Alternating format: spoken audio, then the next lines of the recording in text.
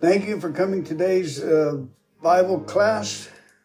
I'm Fernando, your instructor. Let's go ahead and pray. Heavenly Father, thank you for your word. For your word says, "For I can do everything with the help of Christ, who gives me strength, the strength I need." Amen. Thy will be done, Lord, in our lives as it is in heaven. From Faith to Faith, today, January the 13th, In Good Times or at Bad by Gloria Copeland. Scripture for today is Psalm 91, 14 to 15 verses.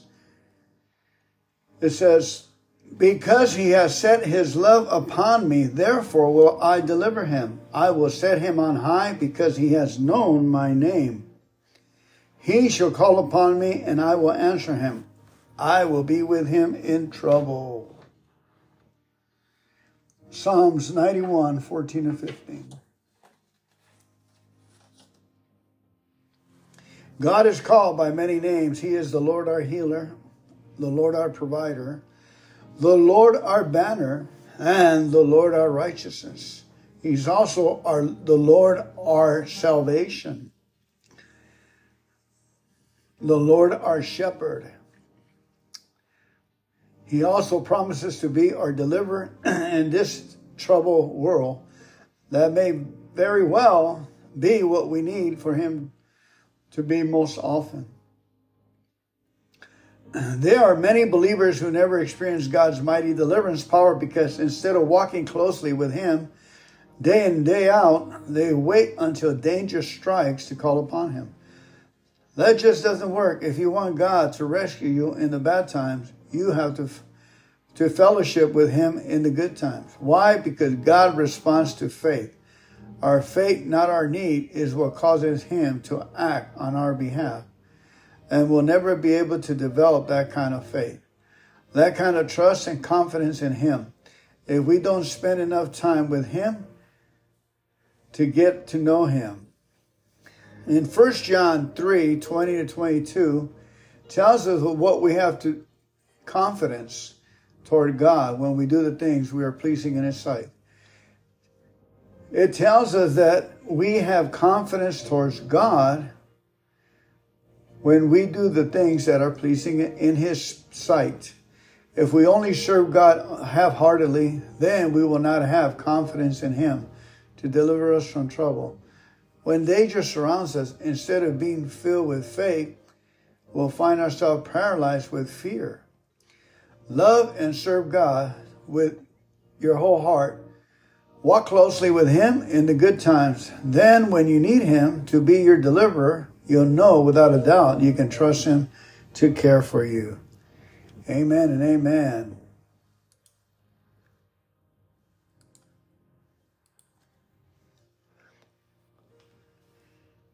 Our next reading is January the 14th, Under Your Feet by Kenneth Copeland.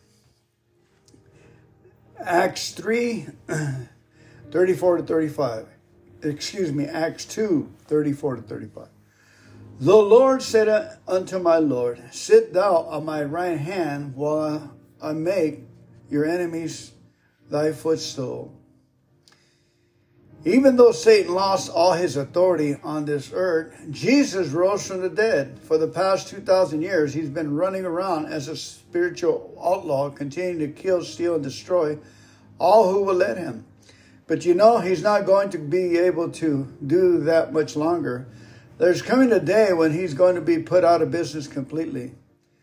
There's coming a day when the evil he's done here on earth will be put totally underfoot by the power of God. Most believers know that's true. They shout it and rejoice over it, but they haven't really understood how it is going to happen. They haven't realized that they are the foot that's going to trample down the works of the devil. Jesus is the head of the church. You and I are the feet. We are the ones who are going to take his authority and power and stomp on sin and sickness and every other demonic thing on this earth. We are the ones God is going to use. In Acts 2:35 says, to make Jesus' enemies his footstool. That's what Jesus was telling us when he said, Go you into the world and preach the gospel to every creature. Cast out devils, lay hands on the sick. He was saying, go and be my foot. He was saying, all power and authority has been given unto me, both in heaven and earth. Therefore you take it and use it to put the devil under. But instead of obeying him, we waited around wondering when God was to do something about this mess here on earth. We sat around wondering why it's taking so long for Jesus to come back. With the reason it's taking so long, Jesus is waiting on you and me. He's waiting on us to keep out his power, put the devil in his place, and win the world. He's wanting us to drop our silly doctrinal differences and get busy doing what God has said we would do. The Bible says that one can put 1,000 to flight and two can put down 10,000 to flight. Every time we get together, we increase our strength astronomically. If we just get together and figure out who we are, if we realize that we're the feet of Jesus, we could kick Satan's out of earth affair with ease. Do you want to hasten Jesus' return? Then quit sitting around, starting at the clouds, starting stomping around in the spirit. Start putting the works of the serpent under your feet, and we can wrap this thing up and go home to glory real soon. Genesis, amen. Let's go to our next reading, please. We're going to go to the next one, which is the 15th of January.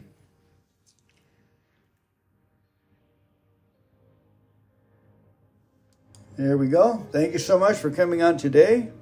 I salute you as a warrior, as a good soldier in the army of the kingdom of God. Amen.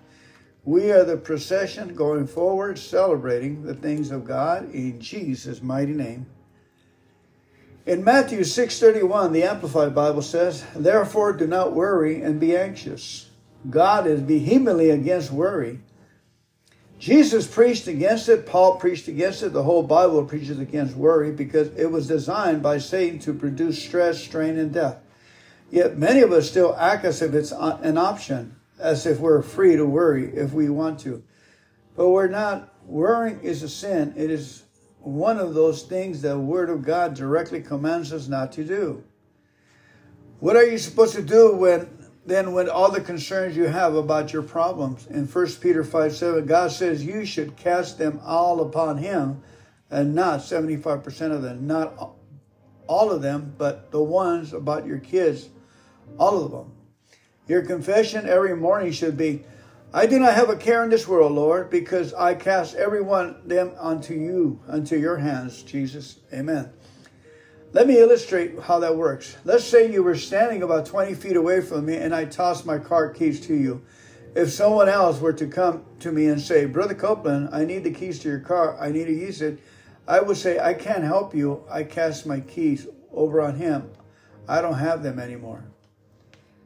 That's what you need to do with your worries. You need to cast them over on the Lord's hands and not take them back. If Satan brings you worry through your mind saying, what if this terrible thing, what if this, what is that? Then you can tell him to take a hike, to go talk to God about it. It is in God's hands, not yours. Once you do that, changes will start to take place in your life. Problems you've been fretting about for years will start being solved. You'll no longer be tying God's hands with your worrying. His power can begin to operate because you acted in faith and cast your cares on him. You cast your cares on the hands of Jesus, and you're not opening up his hands trying to take your cares back, hopefully. Remember, though, God will not take your cares away from you. You have to give them to him. Then you have to replace those worries with the word.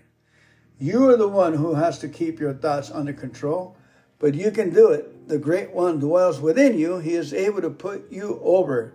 Commit it to him. You'll never have to worry again. Amen. Let's go ahead and see how many we can do here. Now for January 16th.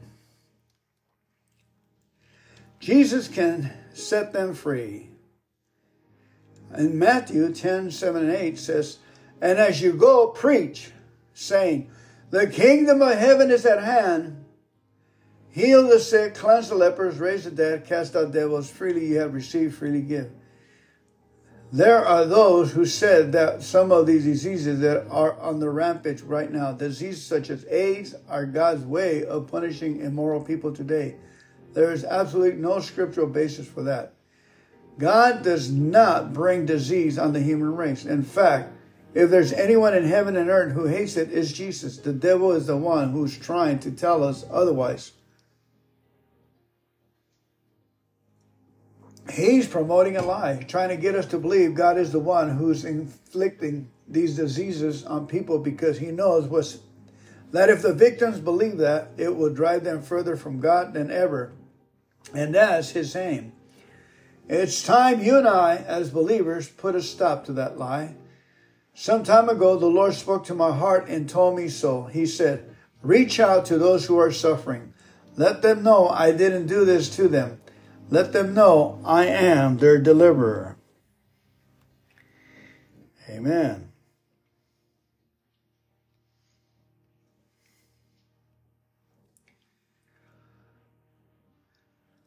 That word was not just for me. It was for the whole body of Christ. We need to tell people who've been afflicted with AIDS or any such disease that Jesus is Lord over it. He has overcome it. We need to tell them the good news that God loves them dearly and that he has desire and power to heal them. Amen. God is not responsible for the suffering we're seeing around us. That's just a nasty lie the devil is passing around. And if you and I do our job right, very soon another word is going to start spreading through the streets. The news is going to get out that Jesus Christ, not their captor, he is the one who can set them free. Amen.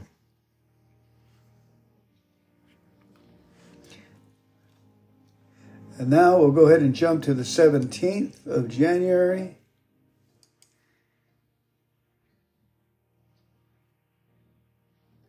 Jesus, amen. Jesus can do it. Let's see if we can do a whole 7 days from Saturday to Saturday. Let God do it his way, by Kenny Copeland. In 2 Kings 5:10-11, the Amplified Bible, it says, Elijah sent a messenger to him, saying, Go and wash in Jordan 7 times, and your flesh shall be restored, and you shall be clean. But Naaman was hangry. So often we miss out on what God wants to do for us because he doesn't do it the way we think he should. We work up an idea in our minds about how he's going to heal us. For instance, we think he's going to send some famous preacher to lay hands on us, or that he's going to knock us off our feet with a blast of his power. When he doesn't, we let our faith drop and fall up what he had actually planned to do. That's what Naaman did when he went to Elijah expecting to be healed in a particular way. When it doesn't happen that way, the Bible says he went away in a rage. What Elijah told him to do was simple. Dip 7 times in the Jordan. Naaman could do that. But it didn't fit his idea of how his healing should take place. He thought Elisha should heal him by waving his hands around and calling on the name of the Lord. Naaman stormed away, and he would have missed out on his healing if one of his servants hadn't taken him into giving Elijah's instructions a try. I used to be like that. I wanted spectacular experiences from God so badly, I was missing out on the experiences God has planned for me. Once I realized that, I quit looking for feelings and spectacular manifestations and just started expecting God to keep his word. I remember I went to a meeting one night with my ankle messed up terribly. The pain was so severe, it went from my foot all the way up to my shoulder blades. But I went into the meeting expecting God to heal me. During this praise service, I ignored the pain on my foot and just sang and worshiped with everyone else. When the preacher started, I got my Bible and I got involved in the Word. Sure enough, something during the service, I was healed sometimes. I don't know when it was, I didn't feel anything. Okay, let me say that again. Sometime during the service, I was healed. I didn't see any sparkles go off. I didn't even realize I had been healed until after the service. I got about halfway to the door and thought, glory to God, my foot's well. Don't let your own ideas of how God is going to work rob you of your healing or your deliverance or your prosperity. Just trust him and let him do things his way. He will work mightily in you. Amen. Now let's go ahead to the next one. 18. Thank you so much. 18, here we go. Get Yourself Together by Kenneth Copeland. Amos 3:3. Can two walk together except they be agreed? When it comes to faith, a lot of believers feel like they have one foot nail on the ground. No matter how hard they try, they just can't seem to make any progress. If you watch them, you can see why. They're literally haven't gotten themselves together. One minute they'll be telling you, oh yes, amen, I believe the word. And the next minute they'll be spouting unbelief like it's going out of style. I know God says he'll prosper us, but I'll tell you what, my business is going so badly, it's about to give me ulcers. I can't sleep at night for worrying. Dig a little deeper and you may find out that they're pulling their actions out of the line with the word as well. Well, you understand, brother, I can't possibly tithe with my income like it is. I'll go under. Faith just won't work for a person like that. You see, you're a triune being. You are a spirit. You have a soul which consists of your mind, will, and emotions. And you have lived in a body. Each of those areas has a role to play in your faith walk. You have to get all three in agreement before you can go anywhere at all. Starting by feeding your spirit on the Word of God. Start by that. Just like the body produces physical strength when you nourish it with food, the spirit produces spiritual strength when you nourish it with the Word. That spiritual strength is called faith. Develop that faith, and instead of your spirit being dominated by other two areas, it will be the one in charge. Next, bring your soul in line, set your mind on things above, meditate on the Word until your thoughts begin to agree with it. Keep your attention on it until even your emotions yield. Finally, bring your body in line. Once you truly get your spirit and soul established on the Word, that won't be hard. The body is a follower, not a leader. It will do whatever you train it to do. Begin teaching your body to act on the truth you planted in your mind and spirit, and it will follow right along with you. If you put some 3x5 cars together that you can flash them every day, because your body, get your body in line, because it's not a leader. You have to train it to follow you. Don't try to walk in faith with your foot nailed to the ground. Get yourself together, bring your spirit, soul, and body in harmony, and the Word will take you as far as you want to go. One of the areas is write down 3x5 cards. Say, I am easily and happily praising the Lord all day long. And then put why, because it beats up the enemy and restores my soul. You can always put a why. Why am I doing this? Next one, I am easily and happily thanking God for his resources. Why are you doing this? Because only through gratitude can you get resources. Unless you appreciate what we have, the present resource, we won't be able to get any more. I am easily and happily praising the Lord and thanking him for my life just the way it is. It gives God a chance. Why? Because it gives God a chance to get me what I need, a desire, instructions, and insight, or anything that I may need. God allows it to come to pass in my life by asking for his help, asking for the counsel of God. All right, one more. January the 19th. Okay, it says, from mess to miracles, Kenneth Copeland. A fool's mouth is his destruction, and his lips are the snare of his soul. Proverbs 18:7. We have what we say as believers. We know that's a vital biblical truth. We can see it in Mark 11:23, Matthew 21:21, James 3:2, and many other verses. Yet we often let it slip. We allow ourselves to begin talking the world instead of talking the word. And eventually we get what we've been asking for, a big mess. If that's what happened to you, and remember, whatever you have in your life is a product of what you've been saying. In order to change what you have, you must change what's coming out of your mouth. To head your life in the right direction, from death to life, sickness to health, failure to success, you must take charge of your words. That's a lot easier said than done. But that's the key. It must be said in order to be done. How do you start? First, realize that it can't be done just in the natural. This is a spiritual law, so it must be handled with spiritual power. James 3:7-8 says, the tongue can't be tamed with the same power with which man tames animals. It takes God's wisdom from above. God's word is his wisdom. Proverbs 2:6. He also said his words are spirit and life. That means it takes God's words to tame our tongues. Second, repent before God for allowing your tongue to be used by anyone except the Holy Spirit.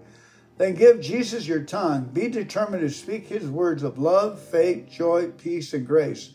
Words of faith stop the fiery darts of hell. The third thing to do is what Jesus said in Mark 4:24. Take heed, or listen to what you hear. Listen to yourself, think, do I want what I said to come to pass? If the answer is no, then stop and correct yourself right then. Replace those negative words with praise. If you've gotten sloppy about what you say, change your course today by changing your words. Ask God to help you set a watch over your mouth. Put the power that's in your tongue to work for you instead of against you. Stop using it to make messes and start using it to make miracles. There's a miracle in your mouth. Amen. Okay, then one more. This will be our last one. And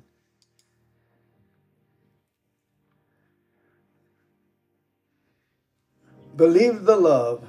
Believe the love by Kenneth Copeland. 1 John 4:16 says, and we know and believe the love that God has for us. One day, as I was walking along a highway through a park praying, I asked a simple question. Lord, what do you want me to do to tell your people? With a moment's hesitation, these words came ringing through my spirit and my mind. Tell them how much I love them. They were so filled with love and compassion that it defiles words of expression. For days after all, I couldn't think of what 1 John 4:16. All I could think about is this. And we know and believe the love that God has for us. We know and believe. We read about God's love, we hear about it, but I don't think many of us have really believed it or experienced it. If we did, it would totally change everything about us and everything around us. It's that love that causes Jesus to lay down his life for us and to experience for himself all the pains and weaknesses we experience. It's that love that Jesus says to us, even when we feel so unworthy. Come to me and get what you need. Don't be shy about it. I've been there. Come boldly to the throne of grace that you may obtain mercy and find grace to help in time of need. Think about it. God is in love with you. So in love, he's given you everything he has. He has given you all the healing, all the wisdom, all the health, all the strength you could ever need. But what about my terrible past? That's what his mercy is for. It's taking care of your past. It's covered every sin and failure you ever had. All you have to do now is believe and receive his love.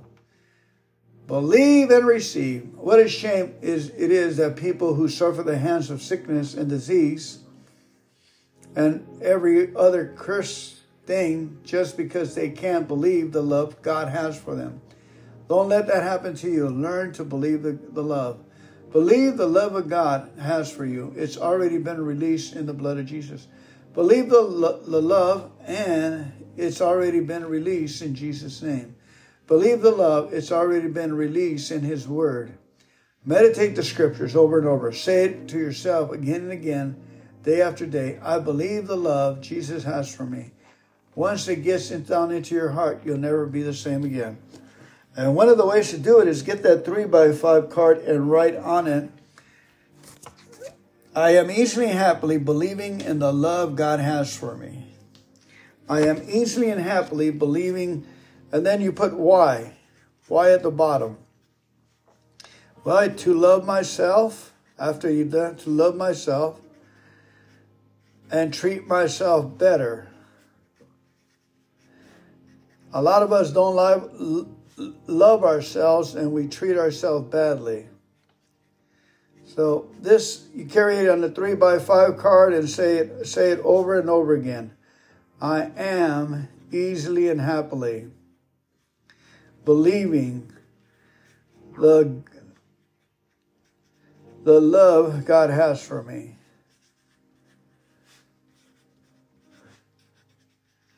I see this. That's why people tattoo themselves. That's why people treat others badly. They haven't tapped into the love or allow the love to come into their hearts and make a difference to us. Amen. So, in all, in a nutshell, let's wrap everything together. I am easily and happily strengthened, and I can do all things through Christ who strengthens me. And then you put why? To be a better service to myself and others. I am easily and happily praising the Lord and giving thanks unto Him for my life just the way it is. And then you put why on the 3x5 card. Because it routs the enemy and gives a chance for God to success for my life. Amen. You can put it, I am easily and happily thanking God for my difficulties. And then you put down why? Because I can see and tap into God's mercy. Amen. I love you. God bless you. Let's go ahead and pray out. They say, God, all things are possible with you. And we just surrender and give you our lives, our times, and our 3x5 cards, Lord. You said you will instruct us in the way that we should go. You will talk to us through your voice and your spirit. Thank you for loving us today and making us your children. In Jesus' name, amen. Everyone, go in peace. The blessings of the Lord be upon you. We bless you in the name of the Lord. Amen.